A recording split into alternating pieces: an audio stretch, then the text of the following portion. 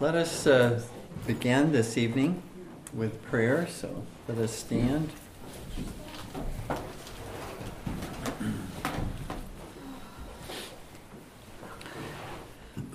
Our Lord Jesus, Thou art the resurrection and the life.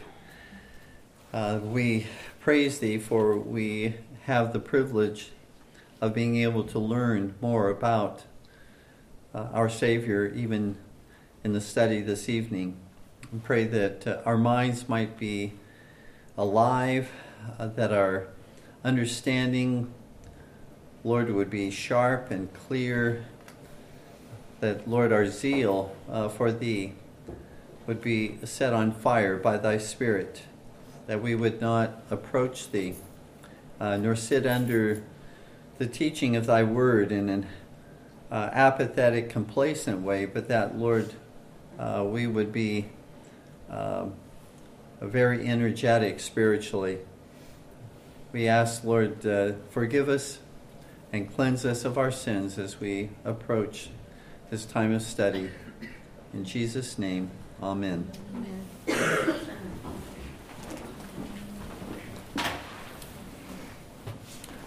So by way of review, in the previous verses, Jesus presents to his disciples and to us as well the very comforting doctrine that the bodily death of believers is no longer a curse.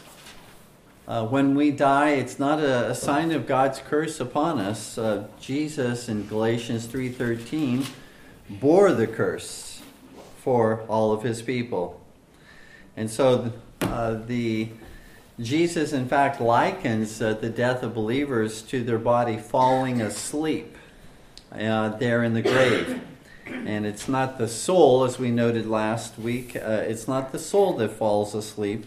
We do not believe the Bible teaches soul sleep. This is the body that is falling asleep temporarily until the resurrection. In 2 Corinthians 5:8, to be absent from the body is to be present in the Lord. Our soul at death immediately ascends as believers in Jesus Christ, ascends into the very presence of God.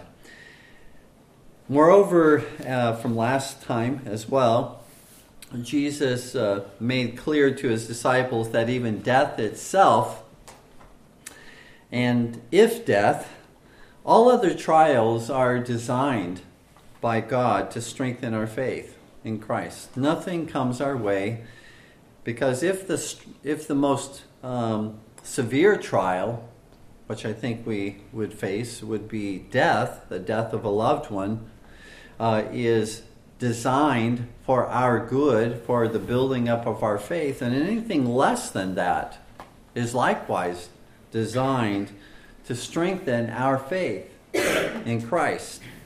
Jesus says from the previous Bible study in verse 15, John 11:15, he had just said in verse 14, Lazarus is dead. Verse 15, and I am glad for your sakes that I was not there, to the intent ye may believe. Nevertheless, let us go unto him. So Jesus is saying, I'm happy that I wasn't there to raise or to keep Lazarus from dying, because this is going to be for your good, for you to believe in me even more than you now believe in me, to grow in your faith because of this great trial.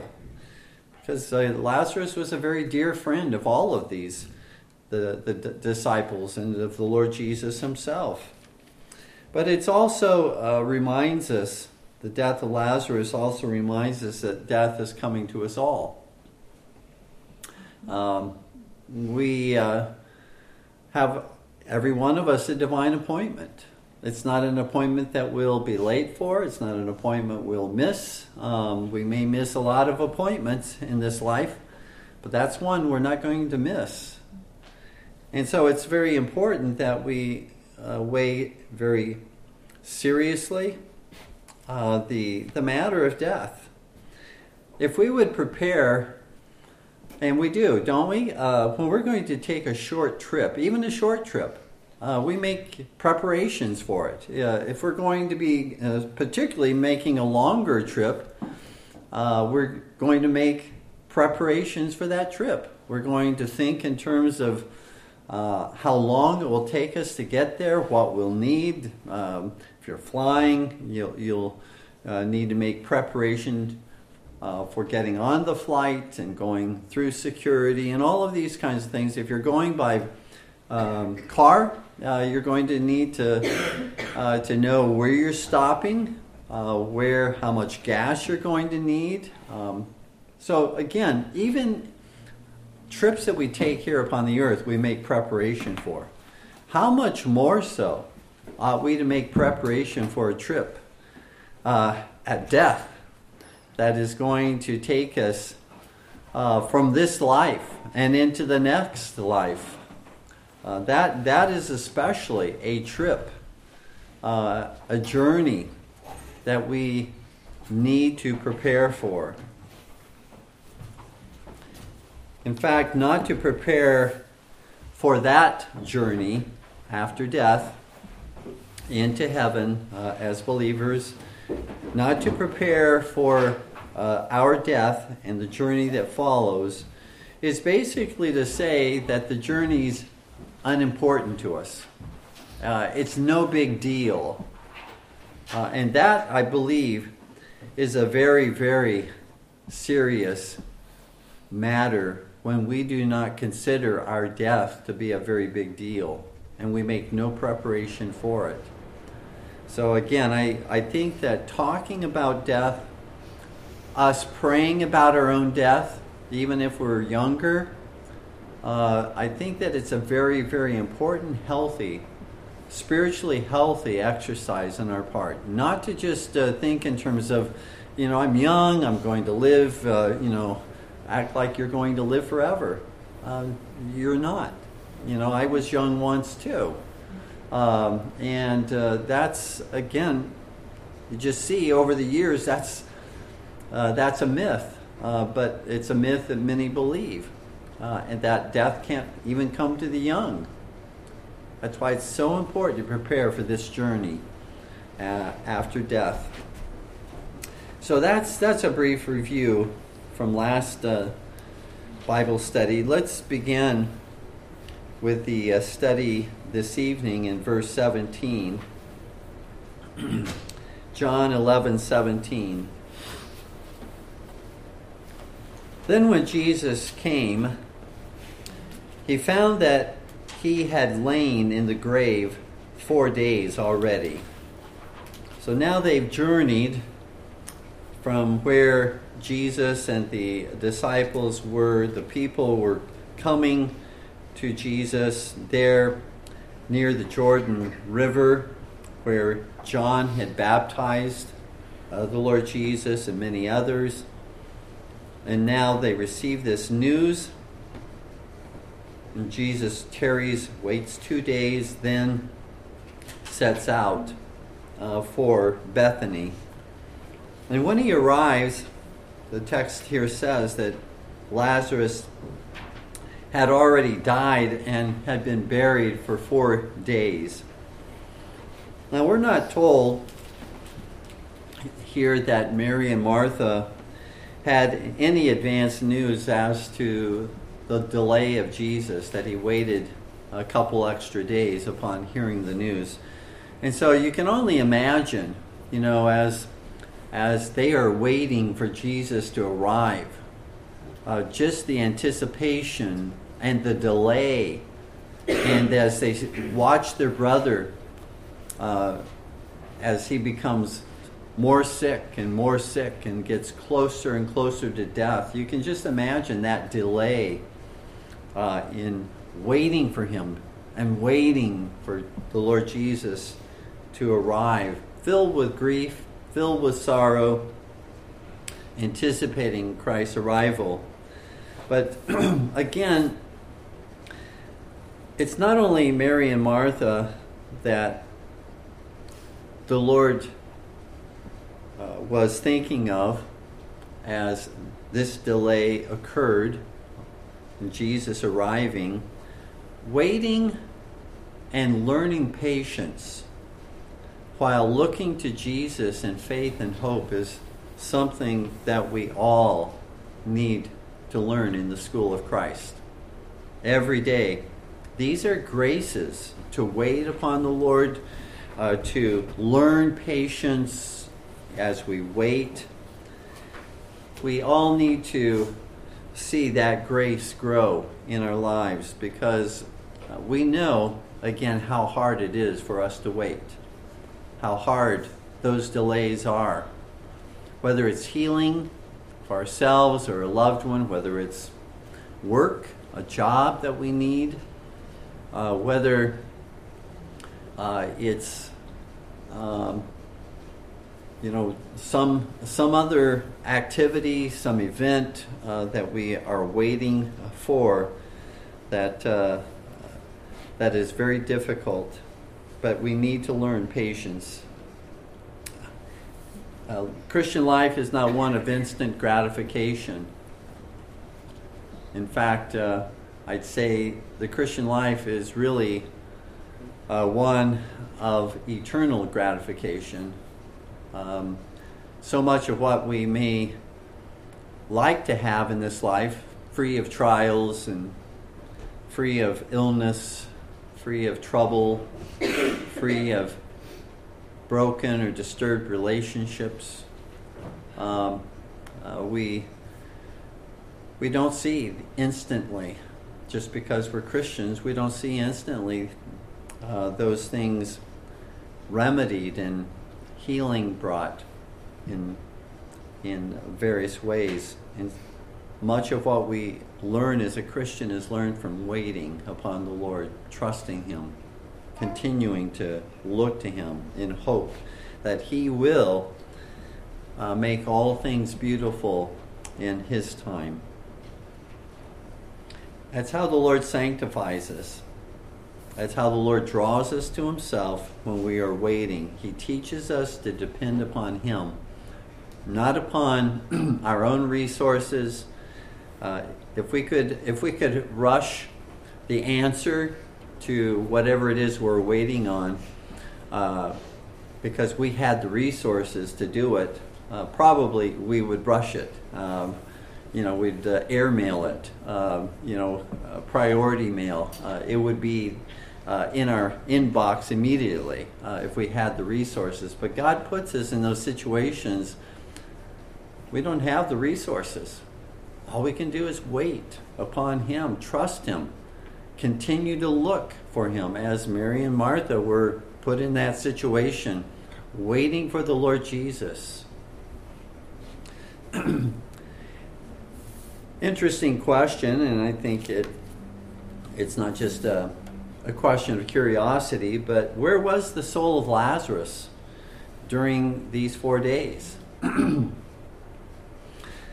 Well, if the soul of the thief on the cross was with Jesus in paradise when the thief on the cross died, Jesus said in Luke 23:43, "Today thou shalt be with me in paradise." And Jesus, again, his soul also was in the presence of God, in paradise, in the presence of God. Where is paradise? It's in heaven. Paul says in 2 Corinthians chapter 12 that God gave him a revelation, and he was brought up into paradise, that heavenly paradise, to behold things in paradise, in heaven, that he said no man can even utter the glories that he received by way of revelation. Well, paradise wasn't somewhere down in the bowels of the earth that Paul is talking about. Paradise was with the Lord in heaven. And so if the thief on the cross went to paradise, then certainly Lazarus' soul as well went to paradise to be with the Lord for those 4 days. Can you imagine having been in heaven for 4 days? I mean, again, time not really passing in heaven like it passes here. Might have just seemed like a snap of a finger, as far as the time that Lazarus was with the Lord in heaven. But to be told that it's time for you to go back to earth after being in the glory of heaven, in the presence of God. Again, we're not told that Lazarus went around trying to sell books, about his experience in heaven to make money off of this or anything like that, as happens regularly with people who are making movies or selling books, trying to get, it seems, rich off of their alleged experiences. We don't hear anything of that nature with regard to Lazarus, but no doubt he had a story to tell that was an actual true story. Verse 18, Now Bethany was nigh unto Jerusalem, about 15 furlongs off. So Bethany was a suburb of Jerusalem. 15 furlongs is about the distance of 2 miles from Jerusalem. It was during this week that now was upon the Lord Jesus, in which he was to, at the end of this week, to be crucified and buried. And so this week is just beginning for the Lord Jesus, his Passion Week.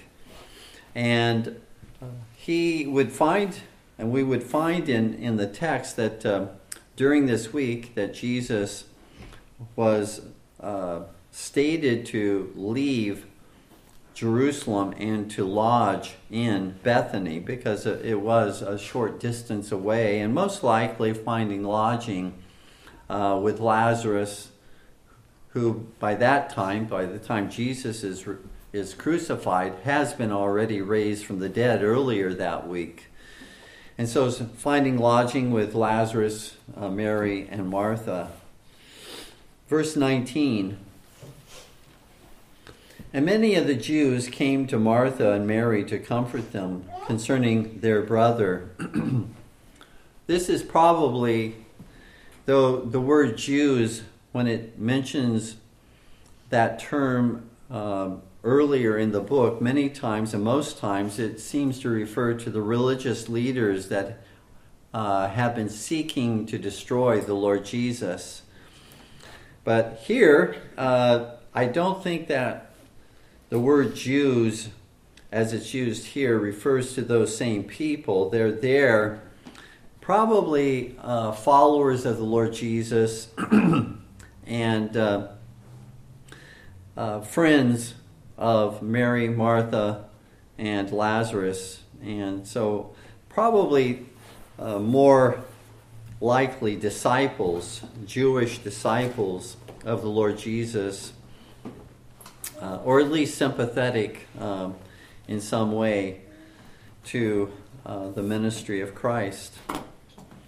It was very customary for family, for friends and neighbors to gather, sometimes for days at a time, at the home of those who had lost a loved one in death. To gather for days to weep with them, to comfort them, because death is indeed a common experience for us all. And how much that particular grace of comfort and sympathy is needed, especially at that time of loss in death. And it's helpful for us to remember that, because whether it's in our family or someone else's family, we're going to have, and you who are younger, if you have experienced the death of a family member that you have known, you will have some idea of this. I think that very often in our culture, in society, death is kind of sanitized and it's pushed off, usually so that you're not even very close. As a loved one or friend is dying, you don't usually see them because they're in a hospital or something of that nature. And sometimes, again, I understand that I'm not condemning the fact that we might put our loved ones in a hospital, but the one thing that we don't see is death. We don't really know that experience because it's pushed so far away from us. Sometimes, again, in families, the death of my parents in the last 2 years, both of my parents, they were both on hospice, and so the family was ministering to them during that particular time, able to visit with them, and was able to have some sense of death. And to know something about it and what happens, and to hear that loved one speak and talk, as generally speaking, toward the end of one's life. And so that was, again, a very common experience. The families took care, of preparing the body for burial and then burying the body. There weren't mortuaries, there weren't morticians.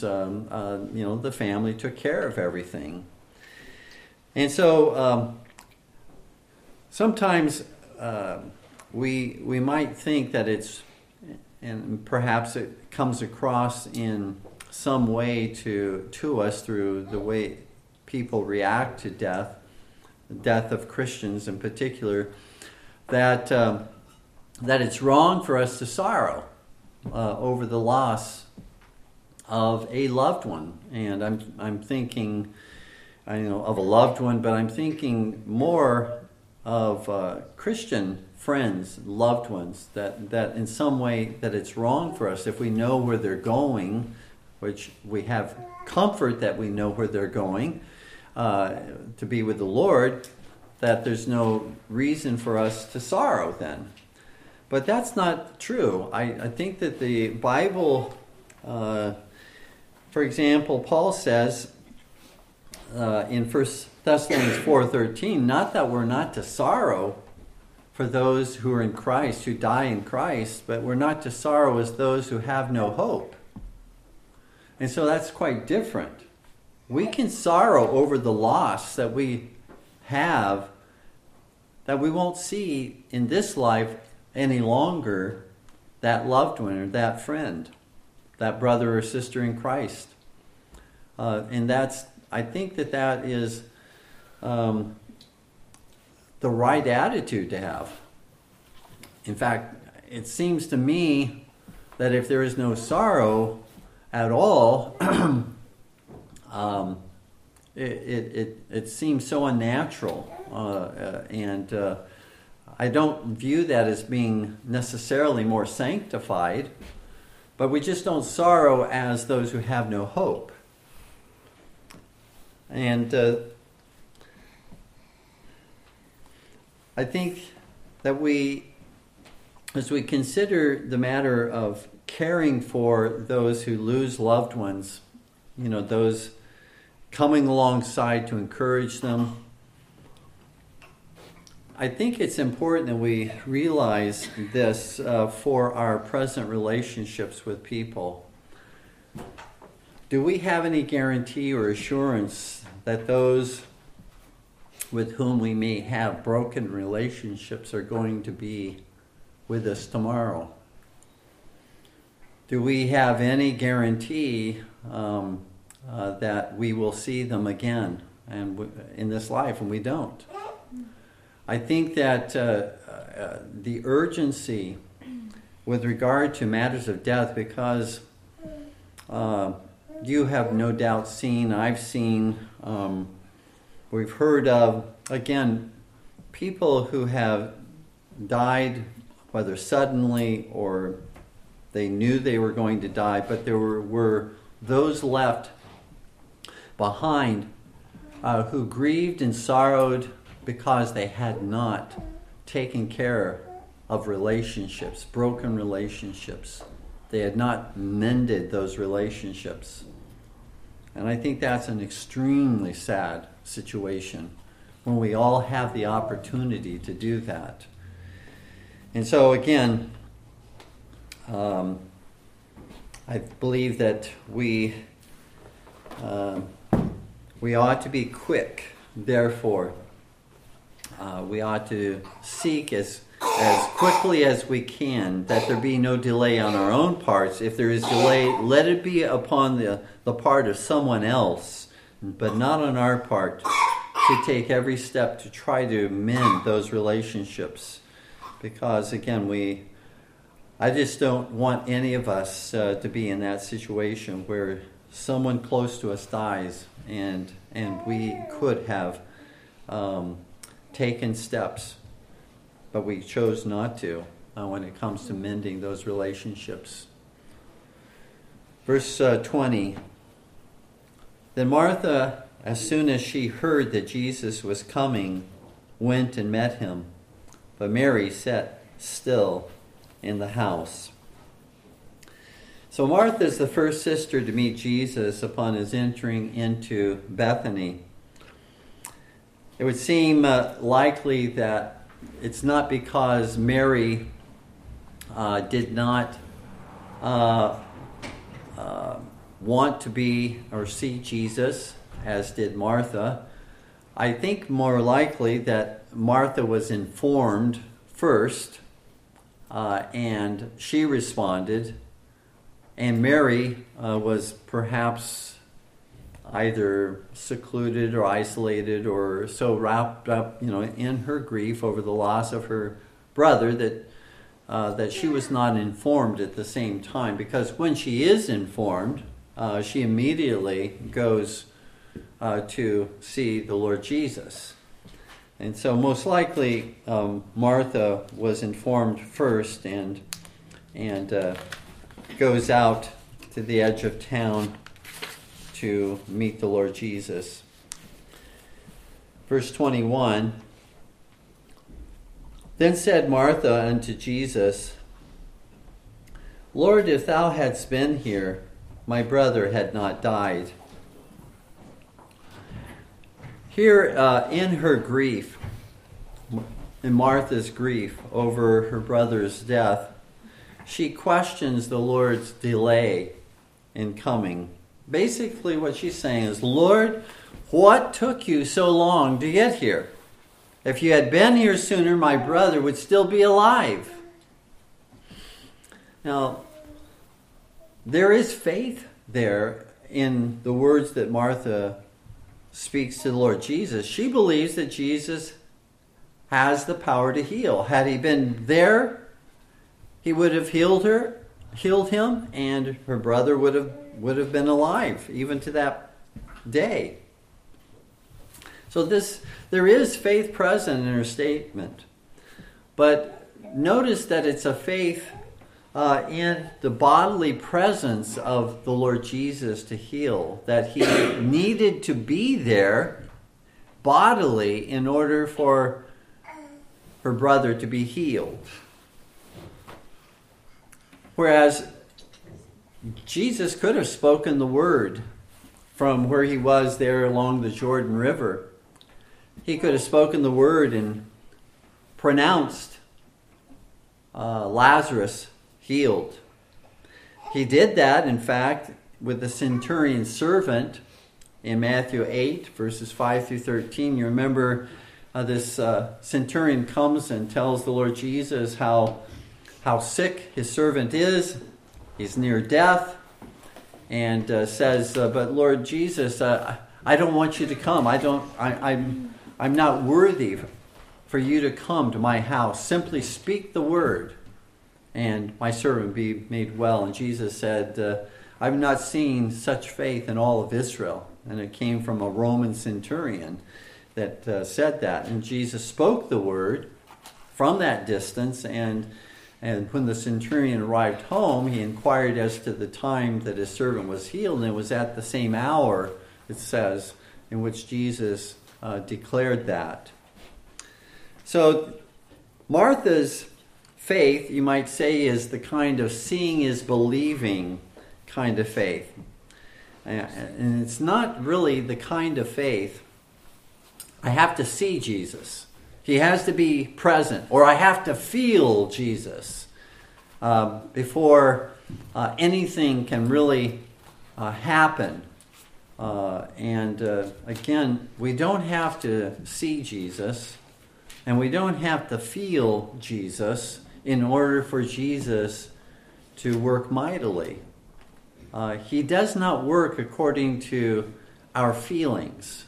He does not work according to what we expect, by way of sight and signs and things. He works because he chooses to work, but he most often works through faith, which cannot see, nor does it necessarily feel the presence of God. It's faith. That's, again, it's the evidence of things not seen. And perhaps even the evidence of things not felt. But it's believing and taking God at His word. And so, the Lord calls us to believe, and even when we do not see, and I would add, even when we do not feel, like in John 20, verse 29, where the Lord Jesus says to Thomas, you'll remember these words, Thomas, because thou hast seen me, thou hast believed. Blessed are they that have not seen and yet have believed. And we know, again, from what Paul writes in 2 Corinthians 5:7, that we don't walk by sight, we don't walk by feelings. In the Christian life, we walk by faith. It's wonderful when we have the feelings. I'm not going to push away those religious affections and feelings that are wonderful when God grants us those. And it's like a blessed rain, that falls upon us, in a very dry summer, the refreshment when God does send the feelings. But we don't live by the feelings, because the feelings aren't always going to be there. We live, again, by faith, trusting in what God has revealed. And I think that really, it's easy to trust God, right? It's easy to trust God when we have the signs, that God is giving to us the things we prayed for. It's easy to trust Him when we feel a certain way. It's easy to trust Him. But our faith is really tested when we don't have the feelings. That's when true faith is really tested. And that's when, again, I think that we say, Lord, I wish I had those feelings that I've known, those religious, those gracious affections and feelings present right now, but I don't. But I do trust Thee, and I want to have those. But many times God is saying, trust me, and I will then bring the feelings. Not, I must have the feelings before I trust Thee. And so, again, God calls us to walk in faith. John 11:22. But I know that even now, whatsoever thou wilt ask of God, God will give it thee. So Martha, again, evidences faith in Christ's ability to do whatever Christ wills to do. She believes He's able to do it.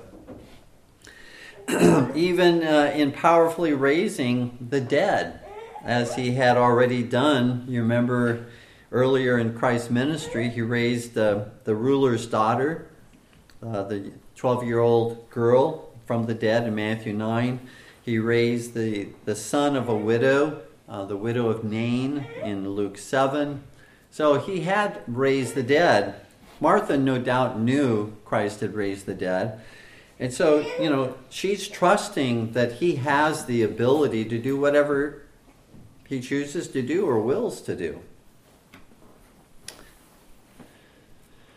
John 11:23, Jesus saith unto her, Thy brother shall rise again. And so this is a promise from the Lord. Lazarus is going to rise again.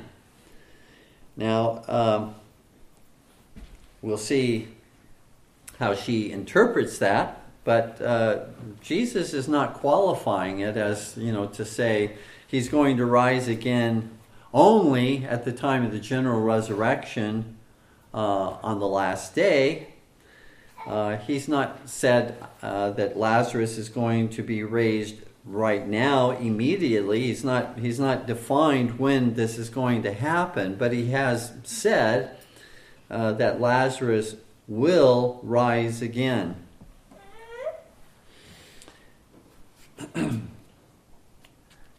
And again, this is a most glorious promise because it's a promise made to us as well. We will rise again.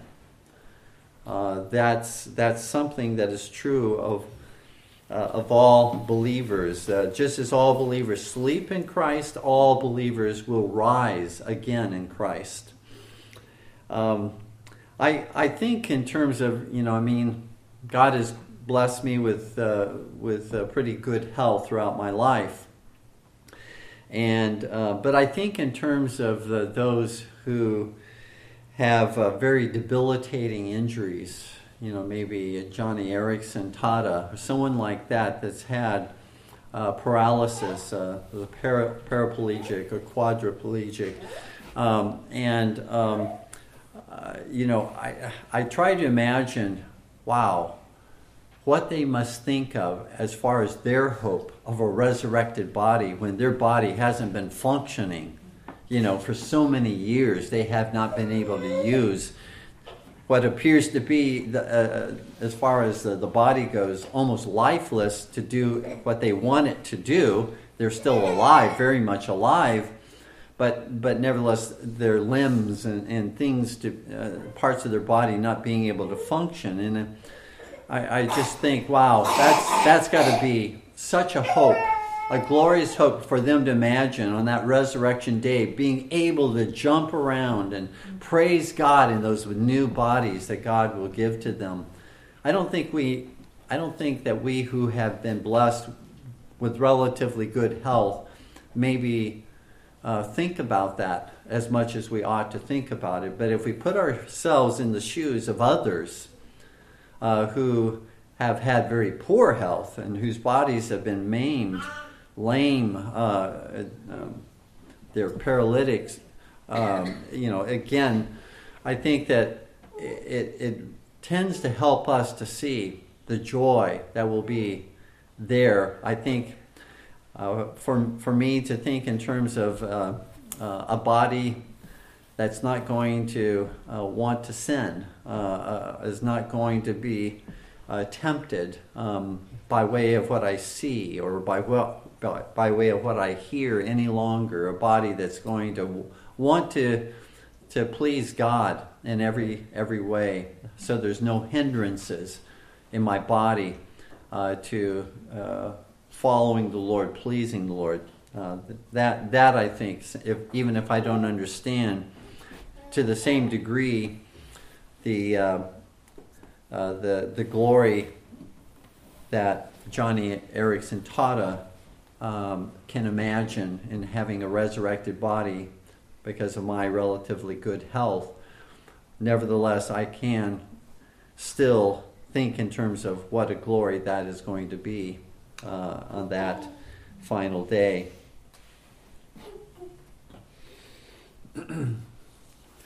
Verse 24, John 11:24.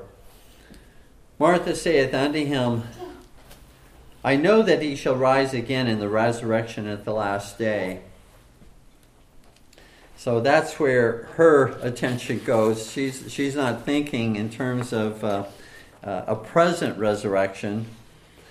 She's thinking in terms of that the Lord is promising that he will rise again on the last day, which is certainly true, but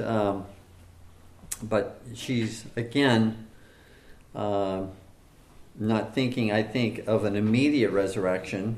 She's already said that in verse 22 that whatever the Lord Jesus asks of God, God will give it him. So she's already acknowledged that God can raise her brother from the dead right there and then. But I think that there's something in what Martha, her response, I think there's something good also to come from this response. Even if she was thinking that Jesus meant the general resurrection on the last day, she's not being presumptuous. She's not demanding that Jesus heal her brother or raise her brother from the dead right then and there. The difference between presumption and faith rests upon a promise that God gives to us, that He will do this. For example, but my God shall supply all your needs according to His riches and glory by Christ Jesus. It's not then presumptuous for us to rest in that promise and say, Lord, I have a need. I have a very serious need right here, and I'm resting in Thee for this particular need. But again, it is presumption. It's not faith to assume that God must do something that He has not specifically promised us that He would do. We can certainly call out to Him. We can certainly pray to Him. We can supplicate. We can petition and fall upon His mercy. But to demand that God do something like raise the dead or demand that He heal ourselves or some loved one of an illness or a disease or something of that nature is again to presume upon God, not to exercise faith, unless again, in the Bible where God very specifically gave that power to prophets, to apostles, certainly to the Lord Jesus, to heal. Again, we're appealing to God out of faith that He has the ability to do whatever He wants to do. We're not limiting God. We're not saying to God, God, I'm sure you don't want to heal me. That again would be the opposite kind of presumption. We don't want to presume that He isn't going to heal us, nor do we want to presume that He must heal us. We're committing it all to God. We're just saying, Lord, I believe that Thou hast the ability, and I'm resting in whatever would bring Thee glory, whatever would please Thee. I'm presenting this petition and this request before Thee, the Almighty God.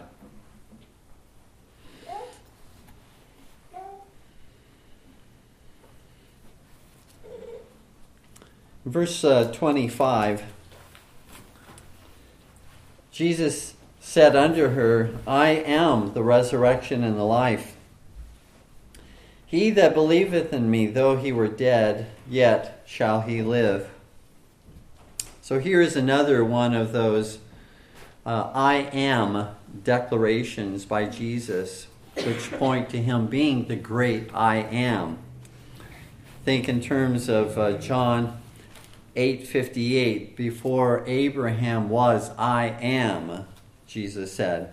Think in terms of John 9:5, I am the light of the world. Think in terms of John 10:14, I am the good shepherd. John 14:6. I am the way, the truth, and the life. So when Jesus says, I am the resurrection and the life, he's saying that he is both the source of all life. There is no life apart from Jesus. He's the source of life. He gives all life. So if there's anything that lives, whether it be a human being, an animal, a plant, the smallest microscopic cell, atom, whatever it may be, wherever there is life, it finds its source in Jesus, who is the creator. All things, in John 1:3, all things were made by him, and without him was not anything made that was made. And so he's the source of life, but he's not only the source of life, but he's also the one who upholds life. In Hebrews chapter 11, he upholds all things by the word of his power.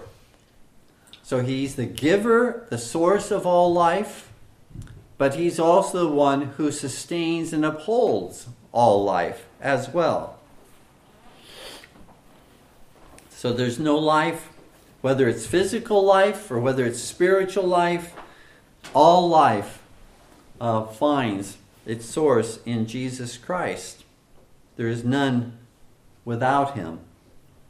He is life from all eternity, and he conquers and he overcomes death as the resurrection and the life. Every person that will be raised from the grave, and both the righteous and the wicked will be raised from the grave on that final day. All that are raised from the grave will be raised by Jesus. In John 5, verses 25 through 28, which in a past study we have considered, but let me just refresh your memory. John 5, 25 through 28. Verily, verily, I say unto you, the hour is coming, and now is, when the dead shall hear the voice of the Son of God, and they that hear shall live. This is talking about regeneration, spiritual life. And now is, he says, when the dead shall hear. Not sometime in the future, but now is. So this is talking about spiritual life that Jesus gives to his elect. And then in verse 26, for as the Father hath life in himself, so hath he given to the Son to have life in himself, and hath given him authority to execute judgment also, because he is the Son of Man. And then verse 28, marvel not at this, for the hour is coming. So now it's not now is, but the hour is coming in which all that are in the graves shall hear his voice, and shall come forth, they that have done good unto the resurrection of life, and they that have done evil unto the resurrection of damnation. So Jesus promises here resurrection life to all who believe in him as Savior and Lord, when he says, I am the resurrection and life. He that believeth in me, so those who trust in Jesus alone for their eternal salvation, though they were dead, though they die and their bodies go into the grave, yet shall he live. His spirit lives in the presence of God, and his body will live yet again on that final day. Verse 26. And whosoever liveth and believeth in me shall never die. Believest thou this? Jesus does not mean here that believers will never die physically. When he says, whosoever liveth and believeth in me shall never die, he doesn't mean that they will never die physically, but what he means is that they will never die eternally. They will never die eternally, but shall live eternally with the Lord Jesus. And then Jesus asked Martha, believest thou this? Do you believe what I've told you? He doesn't ask her this because he doesn't know what she believes. He knows all things, but this very often questions are asked by God, asked by the Lord Jesus, not because God doesn't know the answers to the questions, but in order to build our own faith, that the questions are asked.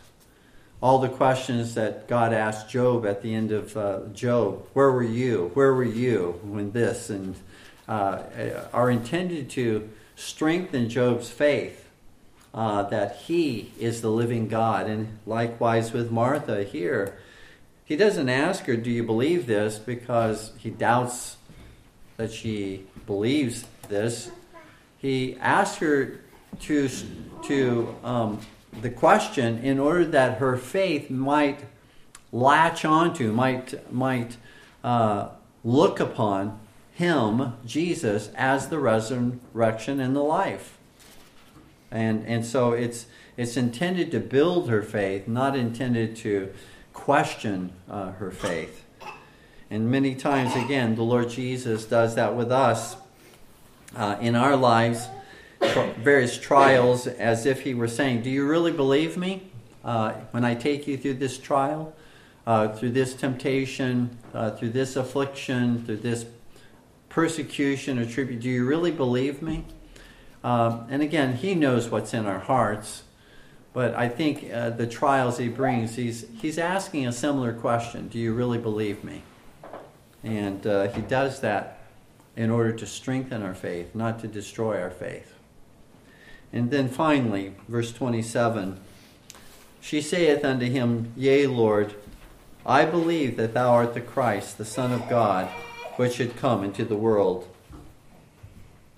Her answer here does not mean she did not believe what Jesus had just declared, because when the Lord says, believest thou this, that basically that he's the resurrection and the life, that he that believeth in me, though he dead, yet shall he live.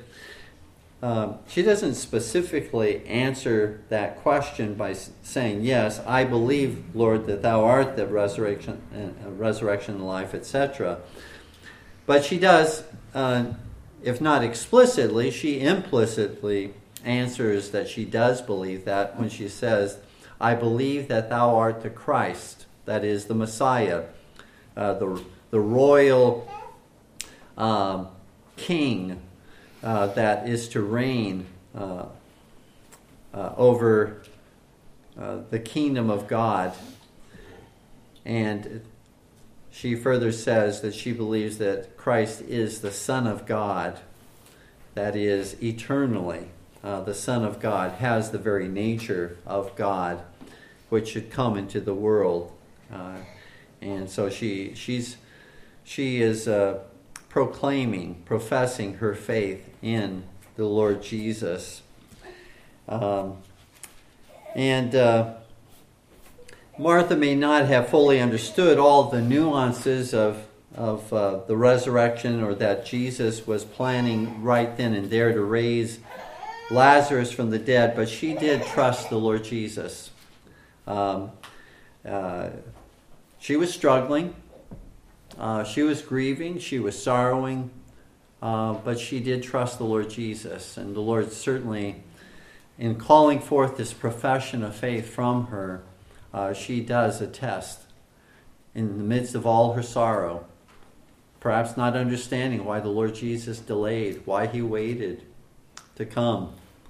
And yet, she is affirming, regardless of all of that, Lord Jesus, I believe that thou art the Christ, the promised Messiah in the Old Testament.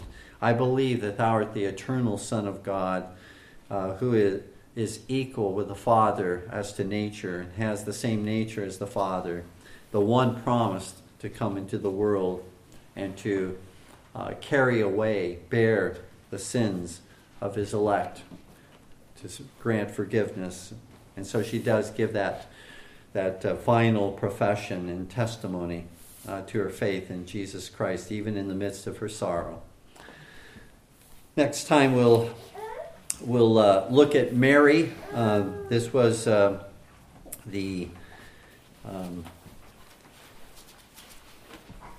discussion that Martha had with the Lord Jesus, and Mary's is similar in some respects, but we'll next time, God willing, look at that, and then we'll see how far we get into the actual resurrection of Lazarus from the dead. Okay, let's stand and ask God's blessing upon the study this evening. Our Heavenly Father, with joy, Lord, we look to Thee, for Thou art the Christ, the Son of the living God, which is to come into the world. And we do believe that Thou art able to raise the dead. We have no presumption to tell Thee, to demand of Thee what Thou must do, but there is no limitation to Thy power to raise whomever Thou would choose to raise. Certainly, Thou hast promised in Thy word that Thou will raise the dead on the final day. But Thou hast given evidence of that will occur even by the resurrections that we see here in the Scripture. That there will be a time when those who were raised from the dead in Scripture had to die all over again. But on that final day, there will be no more death. Death will be gone. Pain, sorrow will be gone. Tears will be gone on that final day. And Lord, we pray that our minds might feast upon that time. That we might, again, not forget that all of us are going to die. And it doesn't have to be gloom and doom, but it does need to be taken seriously. For Father, if our faith and trust is not in Thee, it will be a gloomy and a doomy day indeed. But Lord, if our faith and trust is in Thee alone, it will be a glorious day. Day of celebration in heaven, being ushered into the very presence of the Lord Jesus, awaiting the day of resurrection. Lord, encourage us, Lord, with these thoughts, meditations. In Jesus' name, amen. Are there any questions from the study this evening? Okay, thank you all for joining us.